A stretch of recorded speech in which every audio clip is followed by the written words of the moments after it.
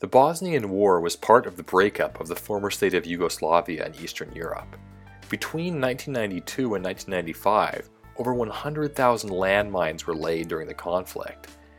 And since that point, over 8,000 landmine-related casualties have occurred. Bosnia and Herzegovina has also been a testing ground for multilateral peacekeeping. The crisis played a critical role in the development of Canada's Great Human Security Initiatives of the mid-1990s.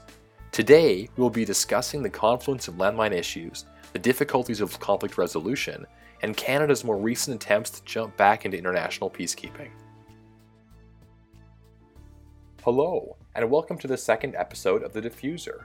This is your host, Paul Esau, and this podcast is a product of the Canadian Landmine Foundation. My guest today is Dr. Timothy Donnet, Director of the Masters in International Policy program at the Balsillie School of International Affairs in Waterloo, Ontario, and Associate Professor in the Department of Global Studies at Wilfrid Laurier University. He also serves as the Chair of the Peace and Conflict Studies Association of Canada, PAX-CAN. Today, we'll be talking about peacekeeping, landmine-sniffing dogs, and Canadian foreign policy.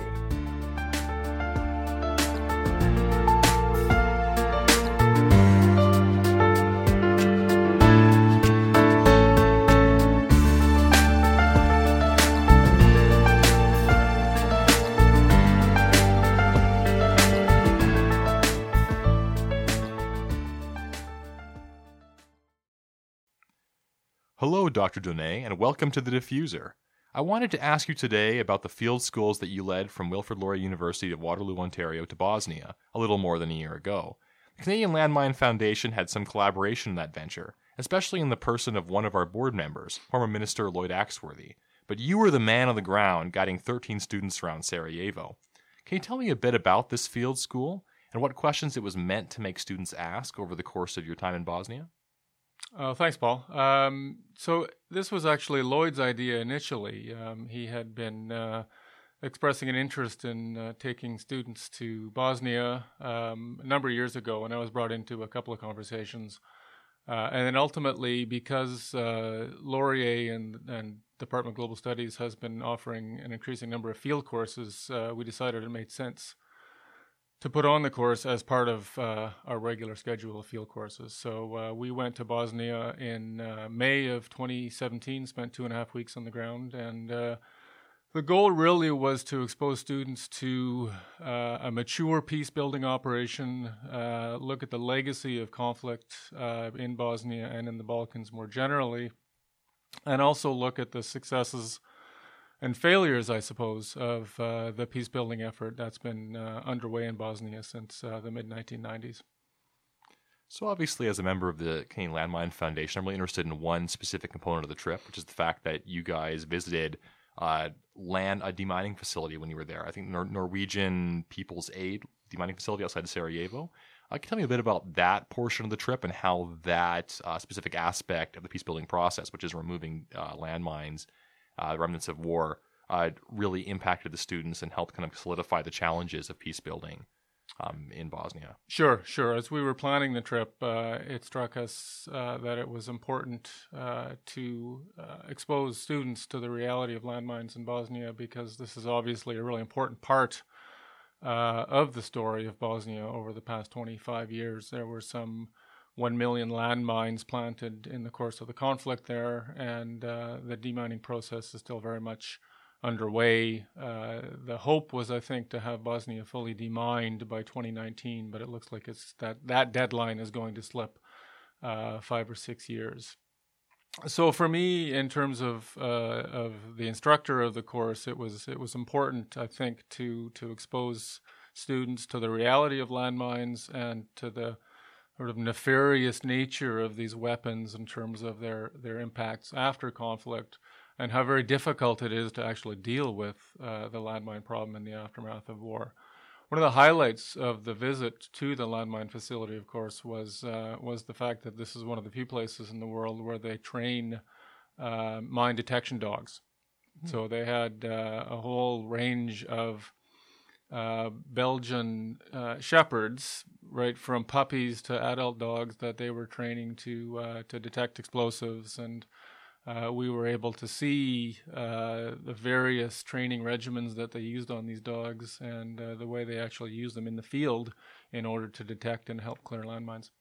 So that was interesting for the students, and they were able to interact with the dogs and see what a cool experience this is, but also what important work that they do. Yeah, that's quite something. I mean, I've always heard about landmine dog training, but to see that on the ground would be a pretty fun experience.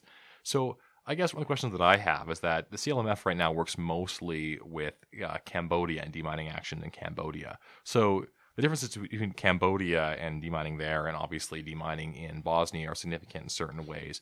How were you struck by the unique challenges of, say, a demining or ammunition and munition recovery operations in Bosnia as opposed to other areas around the world in, say, Angola or Colombia or Cambodia? Well, I think any post-conflict context where there's landmines, the geography of the place really factors in terms of how easy or difficult it is to clear mines in the aftermath of conflict. And in Bosnia, because it's a fairly mountainous country, that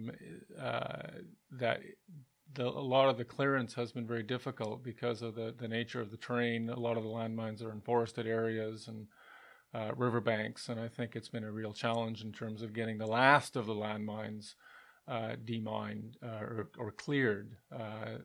Open agricultural fields is one thing. It's a lot of work, but the technical challenges are somewhat different than trying to clear mines in forested areas where your ability to use technology is much more limited. So geography plays a really important factor, I think, in terms of mine clearance and the ease with which and the time it takes to actually clear mines.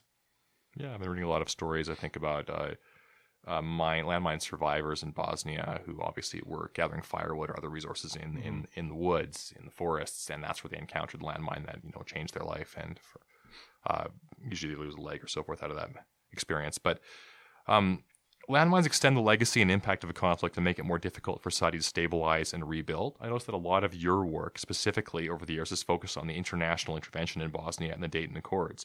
So in what ways have landmines, weapon caches, ammunition dumps, etc., made it more difficult to establish a robust peace in Bosnia? Because I've seen that there have been weapons caches, landmines, others that have been discovered up until the mid-2000s, I believe. Mm-hmm. That obviously were still in circulation or in munitions, I guess, dumps there in the country, and that can be very difficult for a peace process if there's still a lot of ammunition and weapons that are in circulation. Yeah. I mean, one of the things we learned over the course of the field course is that there are a lot of obstacles to building a robust peace in Bosnia. I mean, I wouldn't say that landmines are among the most significant, but they certainly are significant, particularly when it comes to questions of socioeconomic redevelopment. I mean, Bosnia continues to be an area with a significant rural population, a lot of agriculture, and the legacy of landmines in Bosnia has really been one in which it's been a challenge to be able to restart agricultural activity as a result of the concern around landmines and the need to clear landmines before you can begin going back into the fields again. I had this experience come very much to light when I was living in Bosnia, central Bosnia, in 1997, I believe it was, and the apartment complex I was living in, when I was there, one of my neighbors was actually out in his fields trying to do some farming and encountered a landmine, and it killed him. So this is certainly not so much anymore, but was the reality of the post-conflict recovery process and the immediate aftermath of the war, where this sort of the reality of landmines was something people had to deal with, particularly in rural areas, on an ongoing basis. The other part of the question, I think, is around the legacy of ammunition dumps and the continued circulation and availability of weapons and ammunition. Bosnia's peace process has been troubled. In recent years, there's been, I think one could safely call it a crisis, in which there's increasing fears that the peace process will actually collapse and the parties will actually go back into open conflict again. So this raises fears again of the ability of militias and armed groups to actually retake some of these ammunition and weapons that are circulating, and actually re-engage with the conflict on the basis of those. So there are different dimensions, I think, to the legacy of weapons and ammunition and mines in the Bosnian conflict that are still active today, I think.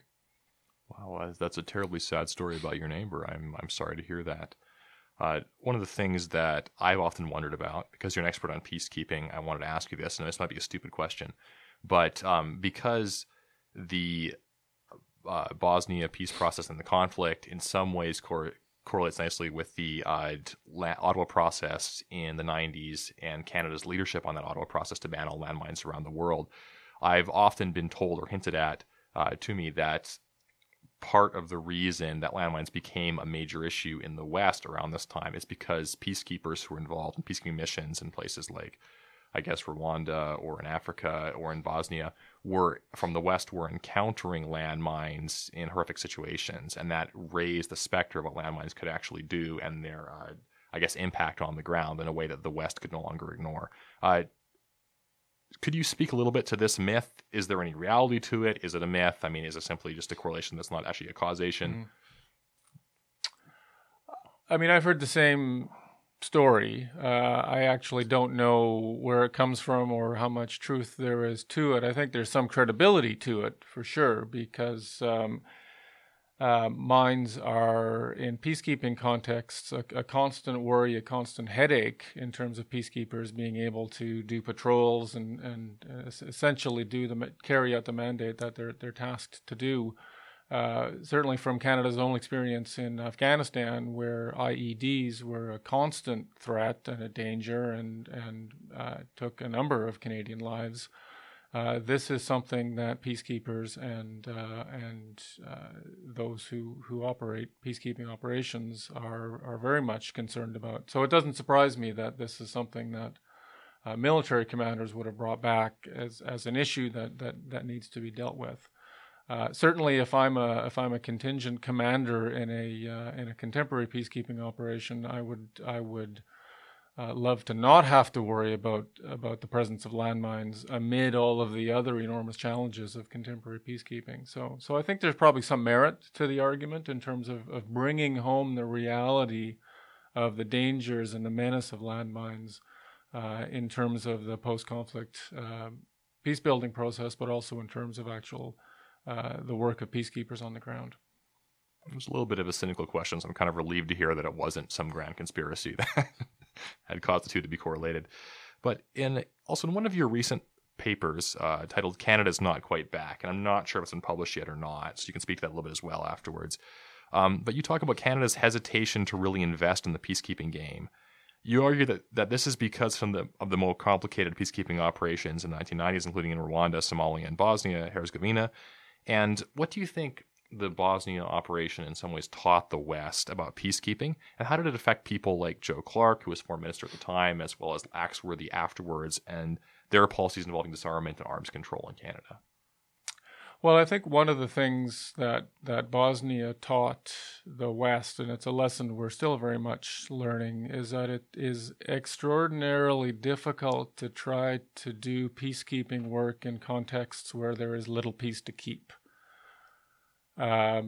Bosnia also demonstrated that peacekeeping is an inherently political instrument. It's one of the few tools in the hands of the international community to manage international conflict, so it ends up becoming sort of the Swiss Army knife of international interventions. It's deployed in conditions in which it was probably never designed to operate.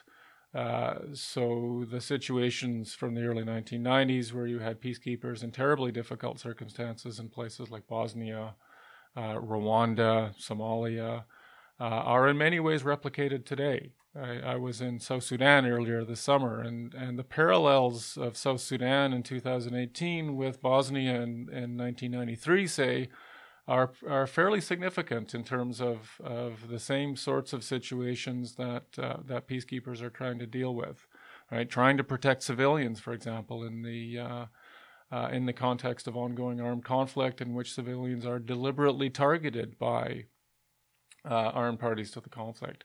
So I think in terms of the impact of that experience from the early 1990s on people like Joe Clark and Lloyd Axworthy, I think it has reinforced the complexities of contemporary peacekeeping, in that peacekeeping is no longer the sort of first-generation Cyprus-type operation where you're simply inserting lightly armed peacekeepers between two parties to the conflict who have accepted a ceasefire. Right now, it's very much a case of peacekeepers being shot at, peacekeepers having to intervene in cases where civilians are being attacked or massacred.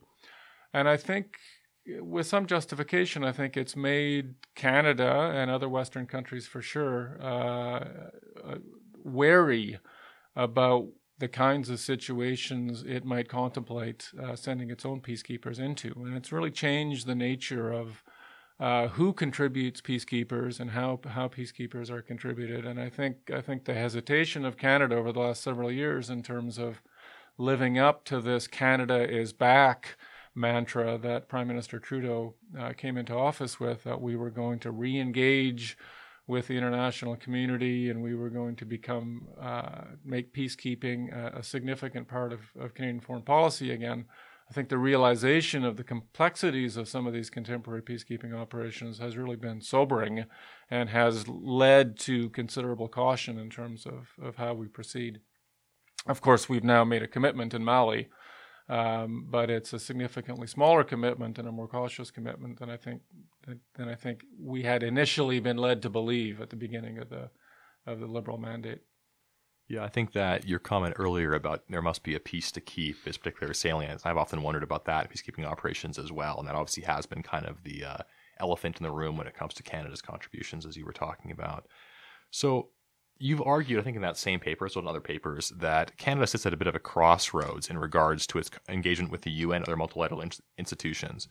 So some people have suggested that we should recommit to peacekeeping, others that we should become champions of the nuclear ban treaty or other disarmament initiatives, others that we should greatly increase foreign aid to our refugee intake. So what do you see as being the key ingredient of a Canadian return to the global stage? Is it Mali? Is it something else? Is it more involvement at the UN, a seat on the Canadian Security Council, the UN Security Council? What, in your opinion, would be a great return for Canada to the international stage? Well, I think because I've been working on peacekeeping issues, it's sort of the one area where I think Canada can make a real contribution. I mean, all of the things you mentioned, from dealing with the refugee crisis to working on questions of nuclear weapons ban. I mean, all of those are important issues as is peacekeeping. I think regardless of which one of those sort of larger thematic issues takes priority, I think the real question is whether Canada is committed to, in a sense, putting its money where its mouth is in terms of being back on the international stage.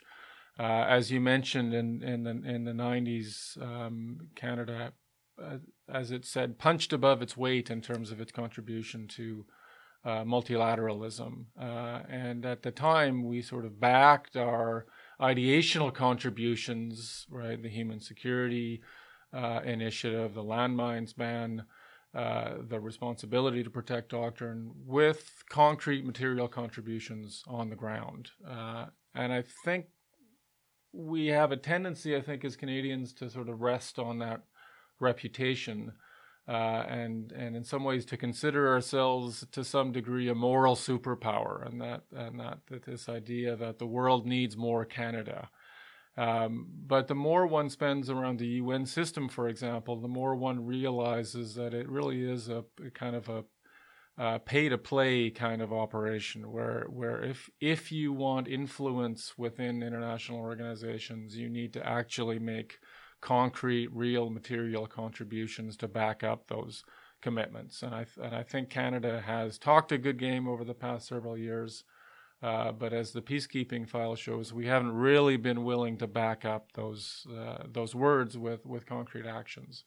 So, for example, on the peacekeeping file, if I was a country like Ethiopia or Pakistan with 6,000, 7,000, 8,000 peacekeepers in the field, I wouldn't be all that impressed by Canadian contributions of 200-300 soldiers in terms of Canada staking a claim to playing a leadership role on the international stage with regard to international peace and security, or making a claim that this somehow puts us in a good position to win a seat at the Security Council. One last question for you. Are there any plans to lead another field school in the future from Waterloo to Bosnia or an equivalent country around the world? Is this in the works? It's certainly a possibility. So this school was run out of the Department of Global Studies at Laurier, and we have three distinct concentrations: peace and conflict, globalization and culture, and international development. So we had just this year, for example, we had an international development field school to southern India. So in a sense, we've sort of been developing a rotating series of schools which focus on each of our various concentrations. So within a couple or 3 years again, well, I think we'll be reconsidering a peace and conflict field school, and Bosnia may come up again on the radar. Well, I really hope it happens. I was reading through the syllabus for the course, and I got pretty excited myself. I wanted to go on the trip, so I wish I'd been here a couple of years earlier. But thanks again, and I appreciate your time. No problem. Thanks, Paul.